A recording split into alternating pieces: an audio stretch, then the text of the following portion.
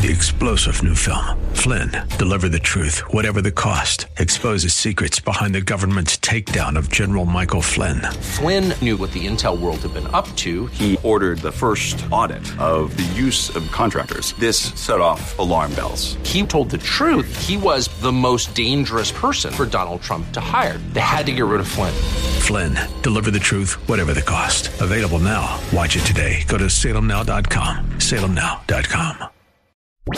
Irreverent, over the top, and smart as a whip.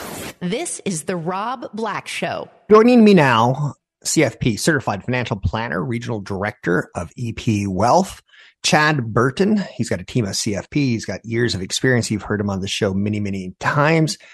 Today, the segment right now, we're going to be talking about what is a CFP. It is something that's important to pay attention to because the people that guide you and give you insight into financial and retirement issues, they differ like gold and clay. Chad, how are you doing? Well, Rob, how about yourself? Doing great. It's cruising towards those golden years, and I feel confident, which is it's a pretty good place to be.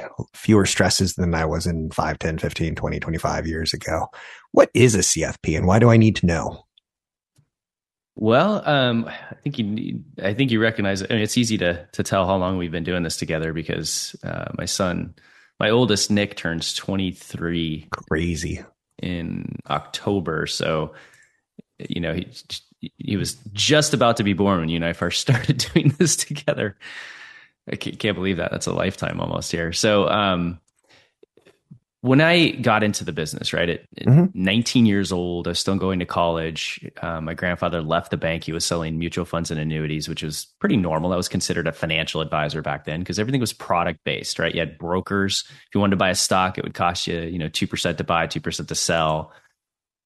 Mutual funds mostly were loaded. There was, very few people doing it themselves at places like Vanguard and T. Rowe Price. And it was all commission based, right? You'd find a person, they'd want to invest $100,000 and you'd make 3 to 5%, and you have to find the next person. And you were spending all your time finding the next person because that's how you made your income. And I got into business and I was, analyzing these products. So I was majoring in engineering and math. And I'm like, this just doesn't make sense to me. That's right. And so quickly turned to fee only planning is what it turned into. And the whole market has shifted that direction now. Where it's interesting that people say that because when I got into the industry, I saw brokers that weren't as smart as me. And you saw a problem that you solved on it as well. But okay, go back to fee planning.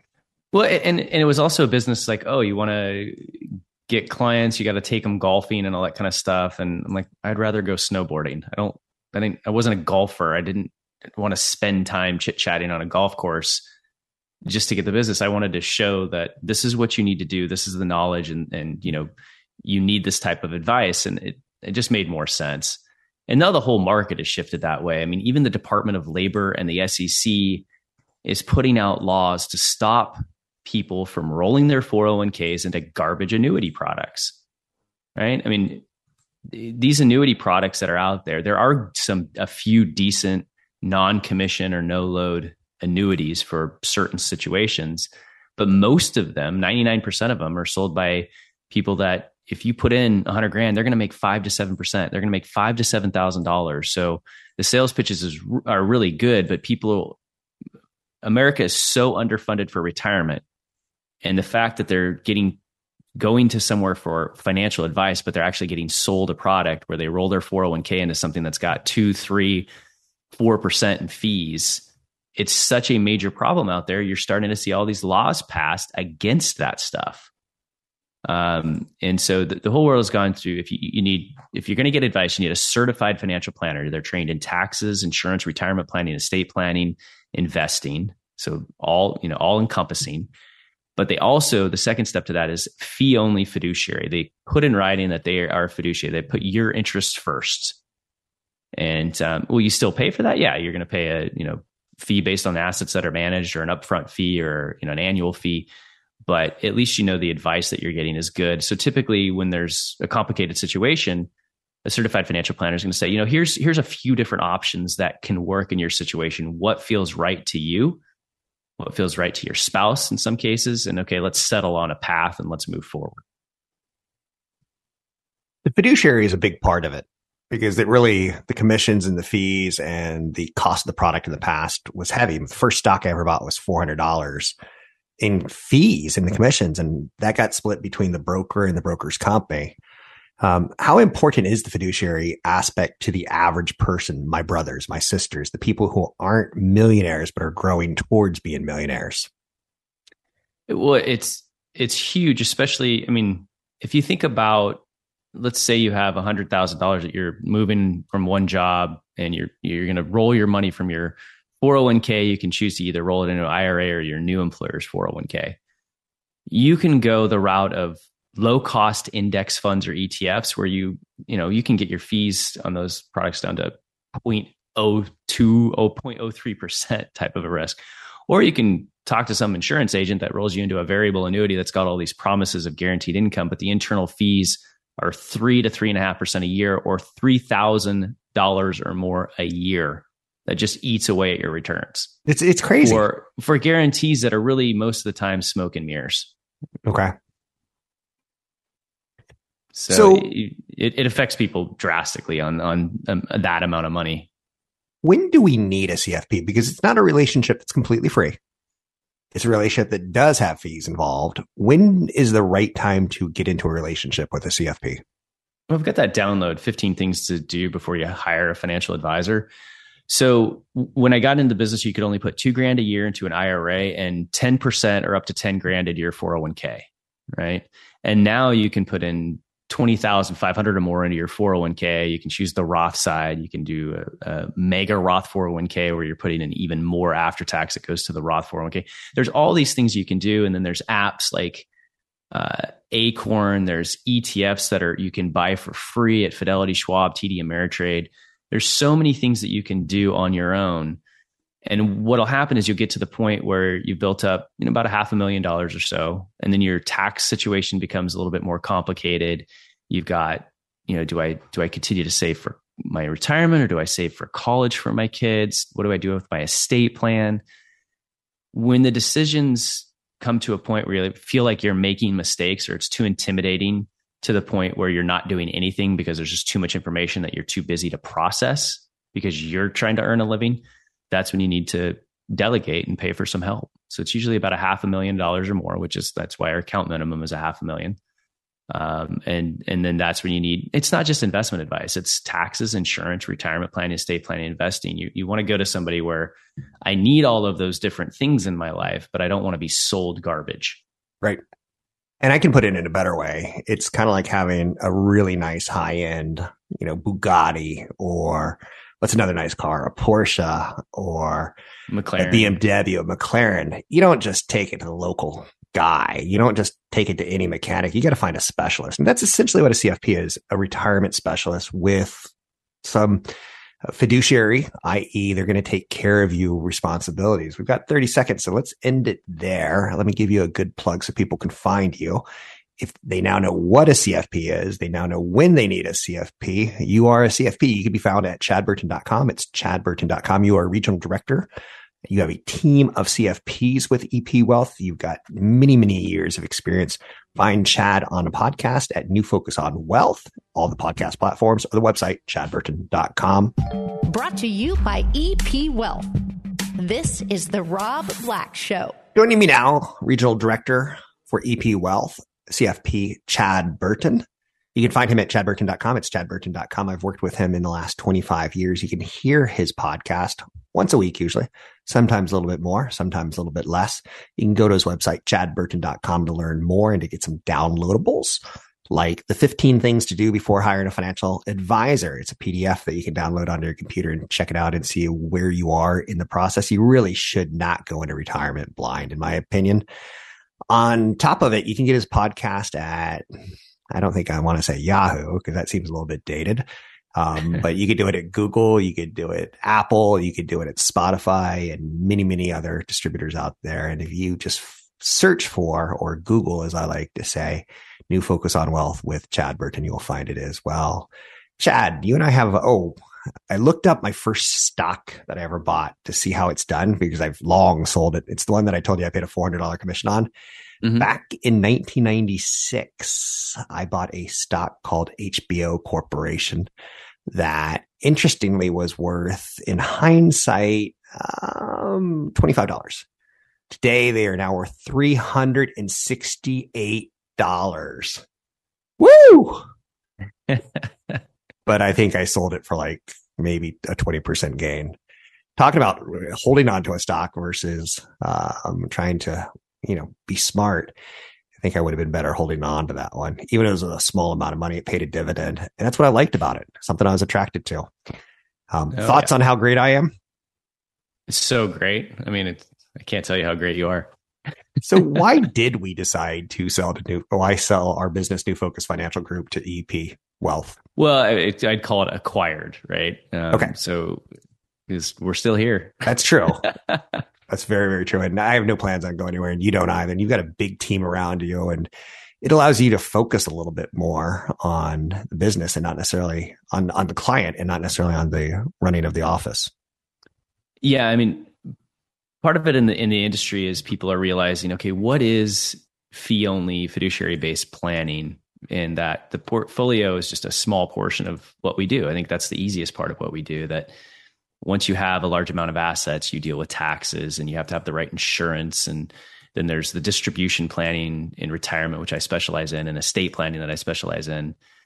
So CFPs get into all those areas. We have to pass tests in taxes, insurance, retirement planning, estate planning, investing.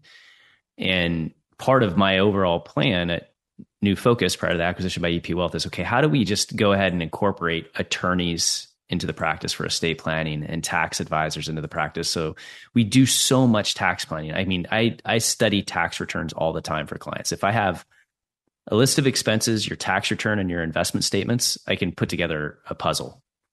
Wouldn't you like to get your hand on Trump's taxes? Because you like studying tax returns. Okay, go back to you. Yeah, I don't know about that one, but we're not CPAs or enrolled agents, and so we didn't file the tax returns. But right. EP Wealth they have a group of planners that were just as good at financial planning, and then there were specialists, like we have, for example, Mike Ramirez that specializes in college planning. I've been dealing with the older, people that are going into retirement, or estate planning issues, and so I haven't studied out how to deal with FAFSA and what's the best way to fund college besides 529 plans and things like that. He specializes in that. And we have people that can run analysis on real estate and business, selling your business and valuations and things like that. So there's CFPs that have different specialties, and it's bringing everybody together so that when you have a case, you can bounce ideas off each other. Then we have a group of attorneys that will analyze an estate plan and send to a local attorney to draft the proper documents and make the proper amendments or restatements in the trust. So it's just an added amount of services for the same cost. So we're in a world where people are expecting, I don't want to, people shouldn't say, I'm going to pay 1.5%, 2% for somebody that puts together a pie chart portfolio. No, you should be paying 1% or less and have your portfolio done, have estate planning advice, insurance advice, tax advice, and projections. It should all be all encompassing. And that's what we were able to do. And college costs, taxes that you pay in your lifetime, estate planning, they all have very big, costly traps in them. If you do them wrong, the cost of a CFP is minuscule compared to the mistakes that you make. And trust me, I will make mistakes with taxes and estate planning because I look at it too simple, too straightforward. So a CFP for me is critical. And earlier you mentioned that, when do you need a CFP? It depends on your amount of time to focus. Even if I had the time to focus on it, Chad, it's coursework. It's 40 plus hours of literature study. It's not for me. Yeah. And it's interesting because just, helping clients' children set up accounts and get going for learning how to save. An educated client is a better client. So a lot of times for kids, we'll say, okay, you set this account up and, here's how you buy an ETF. Mm-hmm. And just the other day I saw somebody that, I told them to make sure your dividends are reinvestments and they forgot to do that. So we look at an account a year later and they had invested $6,000 of their Roth into an ETF and that kicked off some dividends. and it was just sitting in cash, and they didn't realize that, okay, I should have gone in once I bought the ETF, which is an exchange traded fund, which you can buy for basically free at Schwab, Fidelity, TD Ameritrade. After you buy it, you have to go in and enroll it in dividend reinvestment, because that had $120 of cash sitting in that account that was just sitting in cash. It was going to do nothing until we pointed out to them, okay, you need to take that cash and you got to trade it. And again, turn that dividend reinvestment on. So there's little things like that you might need advice on. And so I think that one of the reasons why we put out that 15 things to do before you hire a financial advisor is so that you can, it's a forced education system. How can you do it on your own? And at what point do you know you need help? And some people are so passionate about it, they're going to do it on their own forever, but that's very few and far between. Most people don't have time to rebalance their accounts and fund the proper accounts and deal with taxes and all that kind of stuff. So hope that makes sense. It's pretty rewarding. I got an email that I'll forward to you from Greg, a long-term client, and it's beautifully written, and he's so happy, and he just tunes into a podcast on occasion to check in. But he mentioned that he's got daughters who are 28 and 31. I was like, I remember talking to them on the phone when they were 18. Mm-hmm. And he talks about how his kids now make more money than he did. And he gives us a lot of the credit for Frugal Life and Rob Black sayings and the financial planning that you've done personally with him. It's pretty rewarding for us, but it's also great to see clients who do the right things along the way. And they've earned what they deserve, or they deserve what they've earned. Yeah. And a lot of what we do too is to keep people from making mistakes. Right. Mark, another longtime friend and client, reminded the other day when it was 2008, the bottom of the market, and he called from a Whole Foods parking lot wanting to sell everything. And I, for 30 minutes, said, this is not the time to sell. Things have been oversold. If anything, it's time to buy. And he still remembers that conversation to this day because it saved him from cashing out at the bottom. And, you know, the market went just straight up until about 2020 from there. And what was it, like, I don't know, 600-700% rate of return or something like that in the S&P. Answering one to answer, or real quick, do you think CFP should do handholding, or do you think that crosses a line? I don't know. We'll have to talk about what handholding means after the break, I guess. We'll get back to that. You can find Chad at chadburton.com. That's chadburton.com. Questions about how to invest in your retirement? Check out robblackshow.com and get in on the conversation. Subscribe to the podcast and video channels. No one cares more about your money than you do. It's time to start to feel good about your financial future. robblackshow.com. robblackshow.com. What are some of your motivations in retirement? Not that you're anywhere near retirement right now. Right. Well, you know, being in this business this starts my 29th year. It's changed a little bit because I started in the business young, dealing with people that were, older. I was dealing with people that were going into nursing homes, and we were after doing spousal protection plans and people in their 70s and 80s and estate planning and things like that. And the thing that I've noticed is that people that stay busy, especially mentally and physically in retirement, are very happy. And people retire with the idea that I'm going to do all these bucket lists, all my traveling and my trips and things like that. Well, my activities, as you know, is pretty aggressive snowboarding. I wake surf all the time, very active, right? And I know that I might not be able to do as many of those things in the trips that I like to take when I'm in my 70s and 80s and things like that. So I love this business. So I'd rather delay retirement and do a lot of the stuff that I really love to do now, where my kids still want to travel with me before they have kids. So I'm willing to delay retirement to create those memories now. Retirement's different for everybody. I mean, some people like to just sit and relax and not do a lot, and some people travel and go. And then you might have one idea of retirement, but as soon as you have grandkids, that changes drastically. I've seen people go into retirement, get their second home that they've always wanted in an RV, and they're free and traveling the world. And as soon as their kids start having kids, they're selling everything and moving to Colorado so they can be next door to their grandkids. I love that. So life changes. And the one thing that I can tell you is that as soon as we do a financial plan and a projection, it's 100% wrong. It's always changing. It's ebbing and flowing, and you got to adjust. And so life changes and what's important to you changes is, every decade, really. And I think there's a certain idea that we're all going to hit retirement regardless. We have a plan, whether it's just Social Security or working till the day we die. Then you get into that threshold of 500,000 to 2 million, where you don't really want to make mistakes when it comes to the big picture issues, like colleges and taxes and estate planning. Then you get north of $2 million. What's the difference as you start becoming, I don't want to say uber wealthier, but when you start building another digit or two onto your retirement? Well, most of the clients that I work with are north of 5 million. Okay. And so we're dealing a lot with estate planning. How are we going to leave money to kids? Should we start gifting now to see how they deal with money, so we know how much controls to put in place after we're gone? As soon as you're a higher net worth individual like that, where your portfolio is over 2 million and your net worth, in most cases kind of over 5, and you can start looking at alternative investments out there besides just what you can buy in your, Fidelity or Schwab account. What are some of the things that are maybe an alternative to bonds, or someplace like in between stocks and bonds for some higher income? Typically those things come with a time frame where you got to invest, say like 5 years. But that's when you can start looking outside of the traditional stocks and bonds, which we've had to do because the traditional 60% stock, 40% bond portfolio isn't going to get people through retirement like it used to, because we're in a rising rate environment. And this is the worst bond market we've seen since the 80s. This is the Bloomberg bond aggregate index for 2020 was negative. And for 2022, it's the worst year that we've seen. And so as rates rise, that can put pressure down on traditional bond funds. So you mentioned an EP alternative to bonds.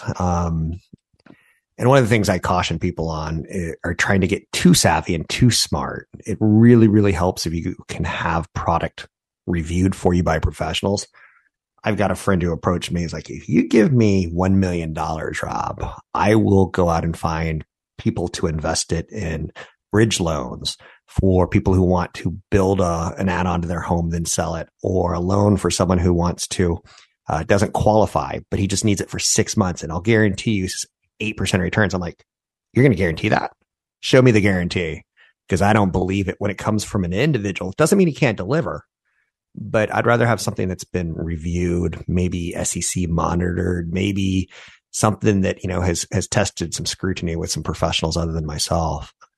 Thoughts on alternatives to bonds? Yeah, I mean, a lot of them, you can't really call them necessarily alternatives to bonds, because if you look at like a government bond fund versus something like, let's say, a private credit fund or a business development corporation, right?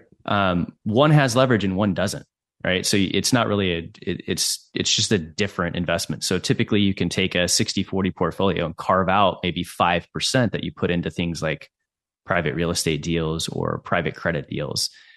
And there's a lot of garbage out there. Like there's a ton of privately traded REITs where people sell them to you and you pay a large commission to get into them. And those are not okay. Typically, those have been very, very disappointing over time to people. And so you have to be very, very careful. Why are they disappointing? Well, because they promise one thing in a stable share price, and then they eventually IPO and then decline. That's what people have dealt with. And they're also private REITs, so they're not scrutinized, and you're kind of turning it over to let someone else make a decision, right? Yeah, a lot of if you're going to get into a good private deal, there's got to be a lot of research involved, and there's got to be typically a third party that's going in and valuing something like a private real estate deal on a quarterly basis, or private credit / business development fund, business development corporation on a quarterly basis. So, for example, a big area of interest is private credit, also known as business development corporations, because of Dodd-Frank and the Volcker Rule and things like that. If one company wants to buy another company, banks are doing so much less of that lending because of Dodd-Frank. If they've invested in either company, a lot of times they can't do a deal where there's a business acquisition. So company A wants to buy company B. And so there's private lending or business development corporations that do that. And there's a bunch of them that are publicly traded, but they're often 2x leverage. They're very volatile, thinly traded. I don't want anything to do with them. Have you ever found the 2x leverage work out Do you remember the Pro Shares had like 3 years of just all over the news? And I never knew anyone that would get into them and use them properly because of the leverage. Talk about leverage. If you want to, do you remember Annaly Mortgage? This is something you just talk about that we owned years ago, right? Yep. Years and years ago. And I had somebody I ran into. It's like, oh yeah, I'm investing in this REIT called Annaly, and it's going to give me a nice steady 12. Like, that's not a REIT. It's highly leveraged credit facility that if there's any kind of a credit issue out there, it's going to get nailed. And they're trying to argue with me. I'm like, go look up what you own. People will buy stuff with a dividend and they have no idea what they own. And as soon as they go through a rising rate environment or a credit crisis situation, they get smashed. The craziest thing about that is they'll buy it and they'll assume that 9% income is normal and it's okay and it's safe because it is.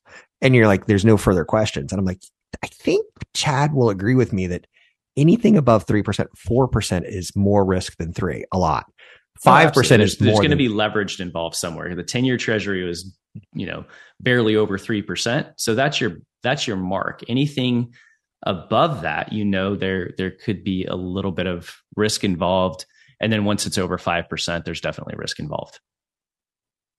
Now, EP Wealth has a real estate fund and a private lending fund. Who are those appropriate for? Again, portfolios, well over 2 million net worth, typically over 5, and we're, only doing 5% of portfolios in it. And the ones that we've chosen are very careful. The investment team went through well over a year process in choosing, because we manage over 15 billion in assets. So that opens the door for our high net worth clients into some of these alternatives. There's a ton of options out there, but we wanted stuff that was lower risk, especially with the private lending where there's outside parties, who's the money being lent to is only profitable companies. We didn't want a venture capital fund hidden in here, right? We wanted, if company A wants to buy company B, we want to make sure that company A is profitable, has a great business plan, and they're typically only borrowing, 50% of the money to do a deal. So usually when one company buys another company, Rob, they don't typically use their own cash and stock. They usually do 25 to 50% of their own cash or stock and then borrow the rest of the money over 7 to 10 year notes. And they buy the company, they, lay off who they need to, cut costs, increase their revenue, and usually pay those notes off between, 4 and 5 years. And it's a very normal part of our economy, but a lot of those funds are the good ones that are out there, but a lot of them are highly leveraged, and we didn't want much leverage. We wanted more of a safer option. So again, but it's typically the money is tied up for 5+ years. So you want to make sure you're a higher net worth individual and you're doing it with money you don't need anytime soon. Anything else that we need to know about on this topic as far as alternative income streams in retirement? Because it is attractive to people. But for a lot of people, they don't know that there is risk involved when you're starting to look alternatives and higher than bonds. Yeah. I mean, some of these things, pay north of 7%. Mm-hmm. So that's pretty attractive in a low income environment, but you got to buy it in the right account, like retirement accounts. So you only pay taxes on it when you finally need the income or when you want to pull it out. It just has to be, you can't buy it in this is a product I want to buy. You have to buy it as part of an overall financial plan. You can find his podcast, New Focus on Wealth, at chadburton.com, Spotify, Apple, and Google. I'm Rob Black. Brought to you by EP Wealth. This is the Rob Black Show. Joining me now, CFP Chad Burton. He is a regional director with EP Wealth. He has a team of CFPs that he works with, that he communicates with on a regular basis. They have a nice team approach. He's been a good friend, a great father that I've watched raise wonderful children, and he's been a wonderful contributor to the content on this show. You can get a copy of his 15 Things to Do Before Hiring a Financial Advisor. It's a PDF at his website, chadburton.com. If you have an hour once a week, you will learn much from New Focus on Wealth podcast with Chad Burton. You can find it on Apple, Spotify, Google, and many, many others. 1 hour a week. It's a financial planning education. Chad, dividends. You own a piece of a company. They agree to share with you a piece of the profits. What do we need to know about dividends? They're so huge. I mean, when you hear that idea or not idea, I guess the real facts that when you look at the stock market over long periods of time and it averaged 10, 11% rate of return, I think it's over 11 for the last 50 years, for example. A good portion of that is from dividends being reinvested. So when you look at a commonly owned ETF, which is SPY, which is a way to invest in the S&P 500, the dividend yield's around 1.5%. So that means if you have $1,000 invested in the S&P 500 fund, even if the S&P 500 is down, you're going to get about $150 in dividends paid to you over that year.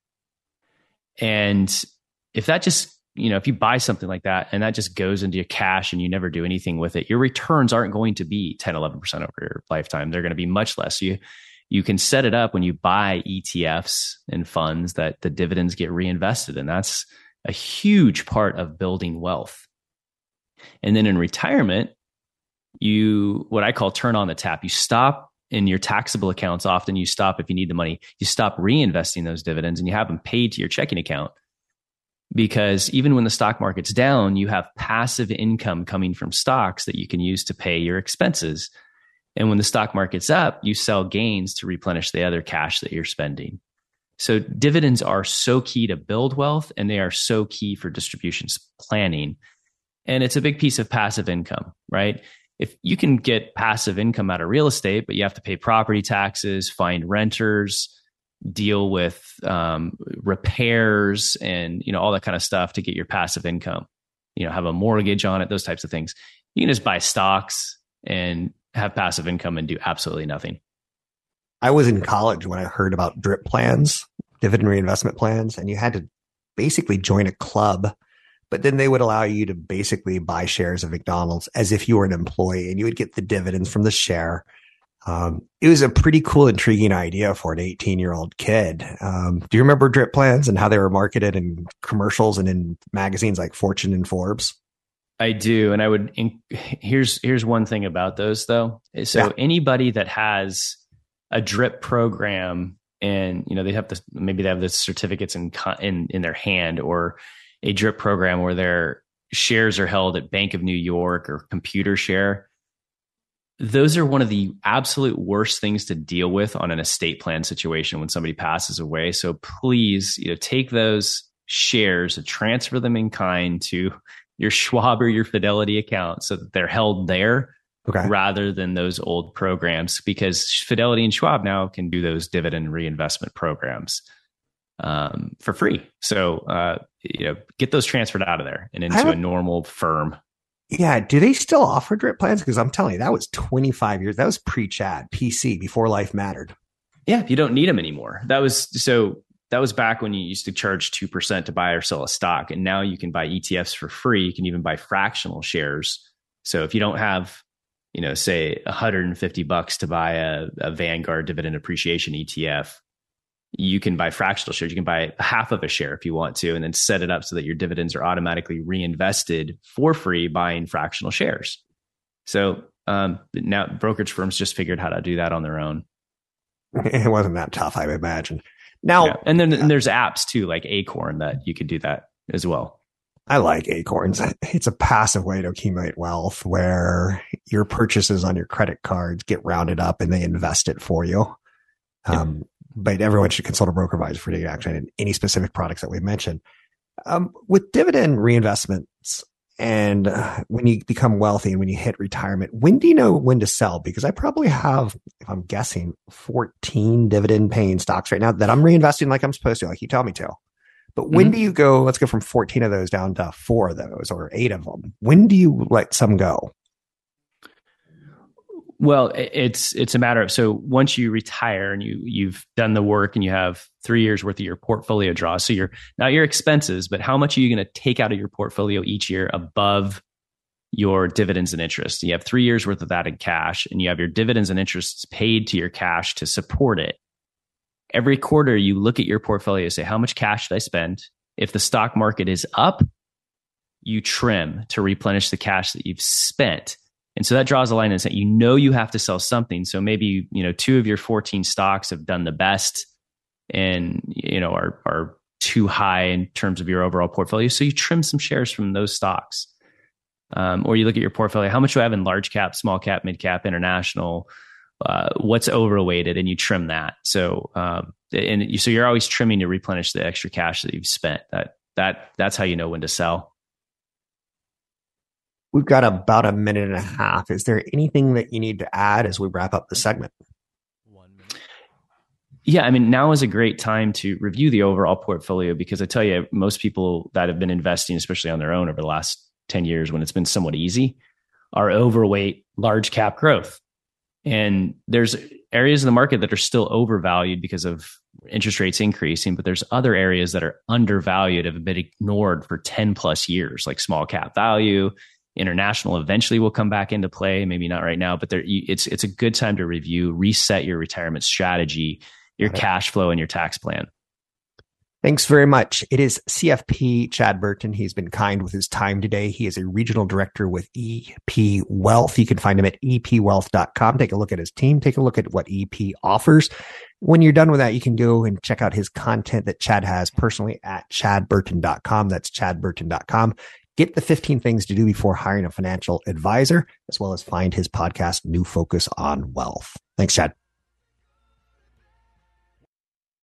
3-star General Michael J. Flynn, head of the Pentagon Intelligence Agency, knew all the government's dirty secrets. He was one of the most respected generals in the military. Flynn knew what the intel world had been up to. He understood its funding. He ordered the first audit of the use of contractors. This set off alarm bells.